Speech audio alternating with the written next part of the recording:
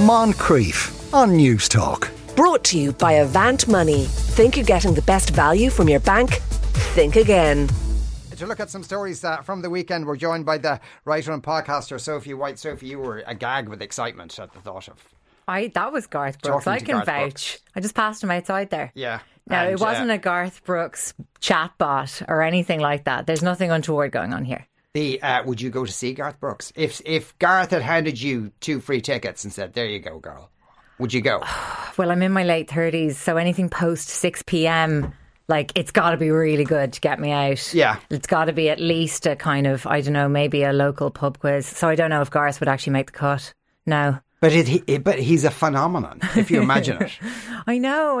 I don't know where. I think I was just like out of the room or like in another building when all that was brewing up. I know that, what is it, about 20% of Ireland's population is going to Garth Brooks? It's 400,000 tickets he sold, yeah. My God. I can't condone it. I dislike... Oh, you feel that strongly about it? Yeah, and okay, God, like now, here we go. You do this now. You bring me in here and you're like, let's get her cancelled under 60 seconds. Let's cancel her. I just can't. I love country. I love John Prine.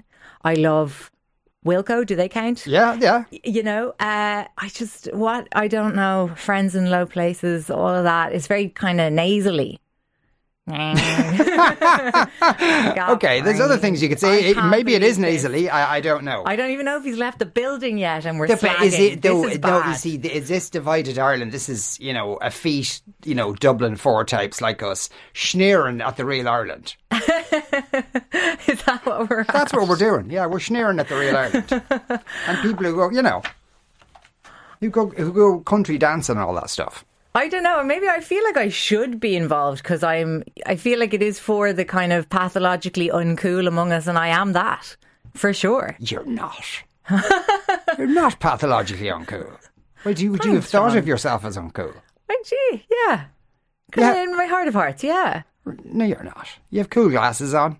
Oh, thanks. You have a cool... Is that a track? Like would you describe that as a tracksuit? This is a tracksuit. Yes. Okay, well, it's a cool tracksuit. This is nice. Okay. This is a bit of Monday now, self-esteem kind of... Yeah. Oh, no, you wouldn't be uncool. I feel like you're luring me down. Oh, no, I'm not. No, because I think, there's I think that in... Ireland is kind of divided in that way. There is an urban-rural divide, and in the urban parts, people are either completely unaware there's the divide and just go, oh, look at the culture, she's doing this thing, or they feel kind of guilty about it. Yeah. I would be in the guilty because I, came from the country originally. Yeah. I know, but a million years ago, and it didn't really fit in then anyhow. So you can't win, I find, because I'm half Cork, half Dublin. So never was there a more kind of, paradoxical identity, really. So if I go to Cork, it's absolutely ripped out of me for being Jacqueline Langer. And then here in Dublin, I'm the worst of the worst, Dublin 4, Yeah, so I'm hated everywhere I turn. Yeah. And especially then when I turn to the mirror. And that self-critical self-talk starts up. Dublin 4 is nice though. That's the thing. Yeah, that's the thing. You can't, okay, you can sneer at it, but Sandymount, that's lovely. If you could afford it. Very Yeah, nice. it is very nice. Very nice. I live Sandymount, Cuspy with Irish Town. I once heard at a street party, someone was ordering a taxi, and the taxi driver on the phone obviously said, I'm just coming through Ringsend. And my neighbour said, Ringsend? You're miles away. I was like, oh, no, babes. We're really cuspy, but we're clinging to Sandymount. But I do think the thing about Sandymount is, and Dublin 4 in general, that we have to shut up. Any complaining must stop. So when the incinerator came, for example, I was like, right, guys, everyone needs to just suck it up here. We deserve this and worse. Whatever they want to give us, we need to accept, because we are operating at such a level of privilege and also just general, we're irritating. Yeah. As a folk. The Dublin 4 folk. We're irritating, so we need to kind of, accrue good karma. We need to bank it by, having I love the incinerator. I actually think they did a beautiful job. Yeah. How do your neighbours feel about it? Did you express that opinion out loud in front of your neighbours? I love that incinerator. They're having their own identity crisis. They think Ringsend's miles Miles away. away, Half of them. The rest of them think, no, we're just off the Shornamore Road. You know, it's it's a mixed up, muddled up place. You know. Well, then would that be a concern of yours in terms of children and what can you do to make sure they don't? You know, to remind them that they're privileged, other than saying it to them, and sure, that goes in one ear and out the other. Well, I baptised one a Protestant. Is that a kind of a step in the right direction? No. That's the direct opposite. No, but we're trying to have diversity within the family. So my husband's Jewish, I'm a Catholic, and then we've got a Protestant, and then we've got two randos. The two younger ones we haven't really got to yet. Why did you baptise one of them a Protestant? I can't talk about that on national radio. Okay, fair enough. It was an illegal an illegal dousing of a baby for, you know, cynical purposes. Okay. It's a big conversation. It's one that we should be having on a national stage. People do that. People have to do it because nice there is Protestant school, maybe? Well, not saying anything. Yeah. It's a very nice school. Yeah. But no, there is a problem here in Ireland, as we know, with the schools being very entwined with religious organisations. And, you know, so that's a bigger conversation. You tricked me. No, I didn't trick you. I'm the same. I'm completely hypocritical. I have a daughter going down to the Catholic school because it's just there, literally, and it's a very nice school. But she will probably invariably go through the whole thing, and I put no religion on the census form, so I'm a hypocrite. Yeah, we all are. Yeah, you know. But you see, there's degrees of you can't avoid being a hypocrite in many areas of life. Plus, also, it's a balance between what's going to do the least amount of damage. Yeah, it's like there's no ethical consumption under capitalism. Like, none of us can do anything really without being kind of inherently hypocritical. Yeah. Yeah. And the two randos are like, what are you going to do with them? Those guys.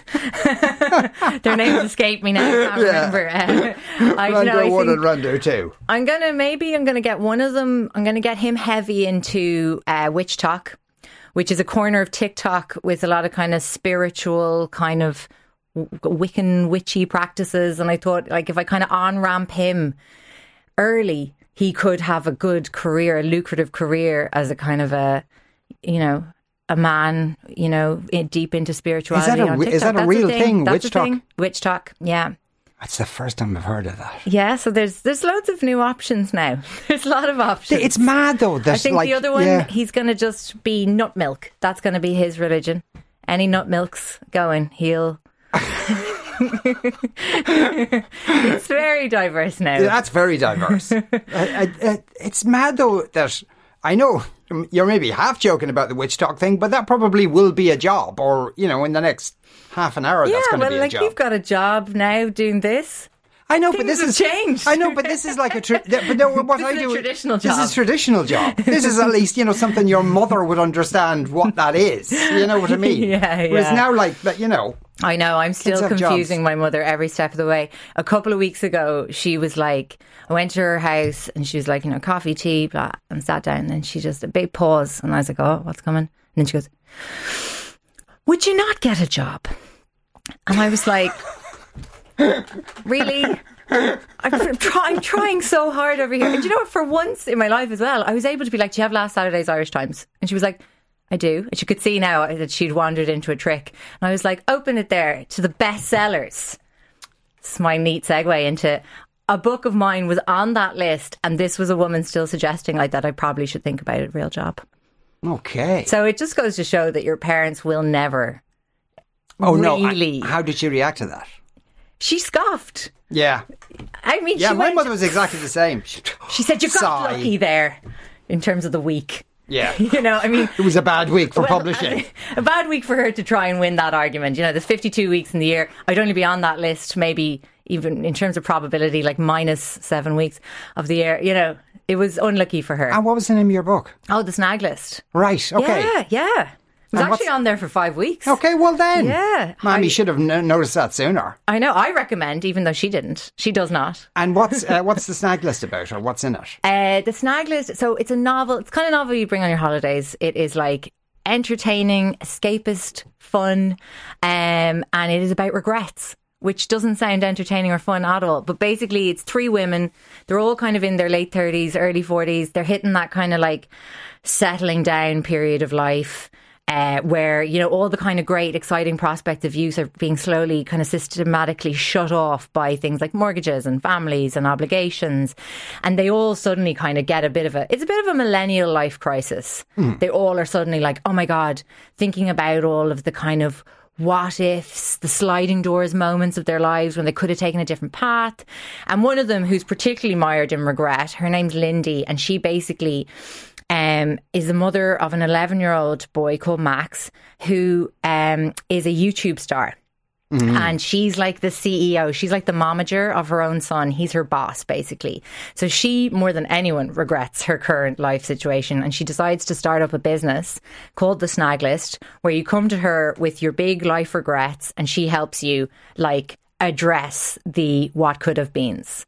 And so that's the idea behind her business. Right. Whether or not that does pan out is the story of the book. Yeah.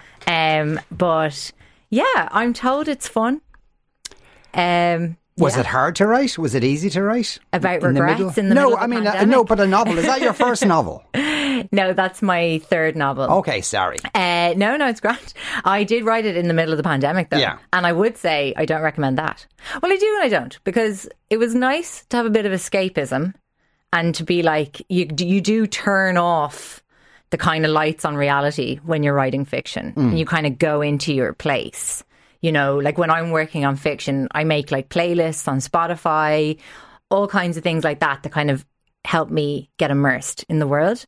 So it was kind of nice that like I'd be there first lockdown, I had a brand new baby. There was just like, you know, I have two older kids. So the whole there was just like a wall of screaming at all times in my house. And I was supposed to be schooling those children and, you know, trying not to, you know, run and screaming into the streets and, you know, at all given time. So it was actually great, the odd time to be like, I have to go now and work on my stories.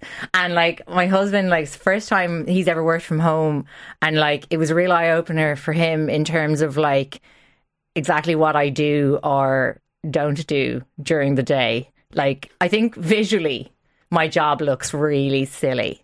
Like a lot of it would be, I don't know, he'd come into the room and he'd be like, why are you watching the original Eurovision interval performance of Riverdance from 1994, Sophie? And I'd be like, it's very important research. And it is, because in The Snag List, there's a fictional musical called Voices of Glory that's all about Ireland's winning streak of the early 90s in Eurovision. Okay. Yes, so that's like a pet passion subject of mine. And that's a great thing about being a novelist, is that you can finagle your own little obsessions into the worlds you're building. The Eurovision is a pet obsession of yours. Yeah. Why? I suppose maybe 400,000 people are going to Garth Brooks, and the rest of us are watching Eurovision. That's it. I would contend there's a cohort who are not listening to either. You're like in with the big overhead headphones in your house listening to OK Computer or something, just being like, oh no. Sneering, yes, left, right and centre. Plebs. Well, what is it about the Eurovision then? Or is it just that particular period, that golden period for Ireland? Well, see, the golden period is very exciting, yes. And like I very much love the characters of that era. Like Niamh Kavanagh is my absolute top. No shade to Linda Martin. Love her as well, and love the one shoulder Guna. Stunning. Put Ireland on the map in 92. I love Johnny Logan and all of that kind of argy-bargy behind the scenes. Enjoy that. Allegedly. I took liberties with my fictional musical with all of these characters. But I do love contemporary Eurovision just as much. I think it's just the mix of like, it's high camp. It's something we've all grown up with. So I do think it's a bit of a background of our lives, kind of Eurovision on every year. Kind of gives the year its shape. Am I the only? You're looking at me like, no, really, I'm not. I couldn't even tell you what month it takes. It does nothing to me. It does nothing for me. But I mean, obviously, it's huge in this country as well. A lot of people get very excited about it when it comes around. Yeah, absolutely. I felt really cheated in the pandemic because, you know, we were about to have the most amazing stage show for our entry. You're looking at me like, wow, she's got this kind of encyclopedic knowledge of Eurovision. My parents were sent self-identifying as Eurofannies. You know, which is the, you know, kind of moniker of the Eurofan. Right, so you I would have suppose got it's in the that. blood, like it's in the blood. Oh yes, your dad would have been My involved in dad was producing. a fan. My dad was an unapologetic lover of Eurovision. Yeah. Who isn't? Who isn't? I even got to write a prospective Eurovision song for my fictional musical in the book. Okay. Because the thing is, you can't use song lyrics. Well, you can in books, but it's very expensive. Yes. So I wrote a song for the book that I'm kind of trying to get in front of Niamh Kavanagh. Like, I just put that out there. You know the way, they're always talking about manifesting now on Witch Talk. So I'm just saying, hey, you know, Niamh. Yeah. Okay. Niamh, get in touch. Is that like would you like actually someone? Are you musical at all? No. Could you? No. No. So it's the lyrics. So I do also need somebody to bring a musical sensibility to the work. I'm now also struggling to remember what the name of the song is. That's really not important. It's a really, really deliberately naff song. And I think that's the thing. Like, Eurovision is joyfully naff. When you were at home then writing the book, I mean, and it was, you know, as you said, the first time your husband actually saw you during the day kind of thing. Yes. Like, do you have do you manage your time well? Or are you flitting from one thing to the other? Is there Stuff going on. Stuff well, going I flit, I would say professionally, because I do quite a few different things, because I do kind of like weekly stuff, like I write a column for the Sunday Indo on a Sunday, and I do 2 podcasts, so I do lots of recording and research for the podcast. So there is always a kind of a bit of a buffet of stuff going on. But also, for all of those things, somehow YouTube just plays an enormous role, and Reddit. So at any given time, if he comes over, I could be watching like animals copulating on YouTube for my column in the Sunday. No jokes, probably for the podcast, but my Sunday Indo column, it doesn't come up as much. But yeah, no, I write. I think when I'm working on a new draft, I tend to write in the mornings. I often get up early and do kind of writing 6 to 8 in the morning, so that it's quiet time, no emails, no kids, that kind of thing. That would be my main routine. So I'm not very routine. Yeah. How's the pole dancing going? It's good. It's good. Are you still doing it? Well, I've moved out of my house temporarily, so I'm apart from my beloved pole, which is very difficult. But never not being ridiculous, I bought roller skates, and I can't wait to introduce those hobbies to each other and combine some kind of roller pole. Presumably, that's got life-threatening injuries written all over it. That idea. I'm ready. Roller for skates it. and why have you moved out of your house? If you don't mind me asking, are you having work done? Well, never not on your pile inside. D4. Yeah, I have to get a kitchen. Okay. Yes. Did you not have one before? I had a kitchen that was quite vintage. Yeah. Yeah. It's a vintage kitchen. So. See, we can't say old anymore. Even No, the kitchen was great, but I've been working towards this moment for a long time. Yeah. Getting the new kitchen. Okay, that's great. Well, does that mean you're actually at the moment you're not living in Dublin 4? I've drifted into Dublin 6. Possibly worse. It's actually worse. It probably is. Do you know what? Dublin 6 is the best kept secret. It's not really a secret. Well, no, it really isn't. But if you're in Dublin 4 and you think that you're the centre of the universe, and then if you bring the Dublin 4 person outside of the radius and they go into Dublin 6, they go around and go, oh, it's actually not that bad up here. And I mean, we're talking, it's mansions. It's lovely. Oh, it is. Would it be a slightly younger crowd? Everyone's, well off, of course, but a slightly younger crowd in Dublin 6. I'm imposing on my mother-in-law. And she's very young. So yes. Yeah. And but Ranelagh Rathmines is absolutely lovely now. And it used to be just like, especially Rathmines, just full of dingy flats. It's absolutely gorgeous up there. Yeah. It's lovely. But yeah, so it's pretty exciting with the kitchen, but very sad about the pole. So I am sure the last time I was in here, actually, I think I was on crutches. Yeah, I broke my ankle with the roller skating. Yeah. So I'm back. Thus proving the point I made there. Yes. I am here to prove points about being in your late 30s and having crises that then will cause you to take up stupid hobbies. Yeah. Yeah. And the podcast, and how's that going? Is there any money in that? Yeah. I mean, hang on. Now, you brought me here, and you're just trotting me out. I know. Like you know the most why? obnoxious You know why? And pony of all time. No, because you're just too interesting. I brought news. I know you did. Yeah, I know you. And as again, we're failing to get to any of them. Unfortunately, you're just too interesting. Is there money in the podcasting? Podcasting, some podcasts get sponsored in a kind of more traditional model of radio and advertising, and then some are listener funded. And that would be where I fall into that bracket, which is listener funded via Patreon is one platform that you can do it, where people basically subscribe and they'd often get extra episodes every month or different perks like that. So I'm very, very grateful that, it's keeping me going. You sounded a bit like Garth Brooks there. I am very hashtag grateful. Yeah, hashtag thanks I'm for very that. And political. is it hard to anything? think up ideas for the podcast? Is there a pressure there? One of the podcasts I do is called The Creep Dive, and it's our tagline is "We go deeper than any normal person has time for," and it is like a research kind of podcast where we research weird stories from kind of the internet, from. We kind of do the stories behind the headlines. I mean, we've done so many over the last, I think it's 3-4 years. We've done so many different types of stories. Do loads of stories about grifters and hoaxes and people who fake their own deaths. Do you remember John Darwin, the guy from the UK? Yes, in the canoe. In the canoe. Yeah. Canoe Man, as he was called. He was one of our early episodes, a big deep dive on his story with his wife. We've done Anna Nicole Smith. We've done Lorena Bobbitt. Do you remember her? Yeah. She was kind of very angry with the husband in the early 90s. Yes.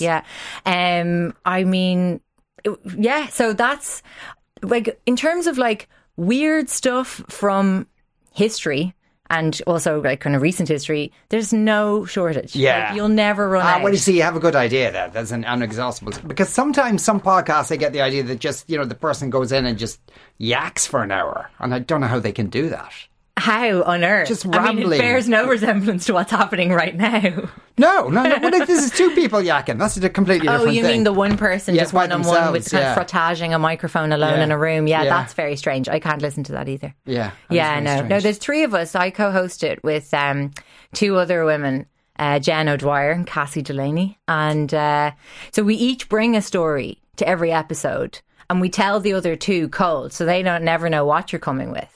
And right, okay. It really could be anything. Like, we do murder and things the odd time, but we're not a true crime podcast. Like, we're not really a murdery one. Yeah. We kind of do, anything but almost.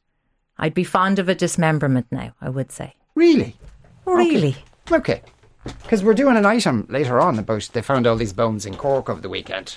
Well, they didn't find them over the weekend, but they were reporting it over the weekend that it was under a pub in Cork. But apparently these people were just had their heads chopped off and were chucked in the thing. No. Yeah. And which parts of them?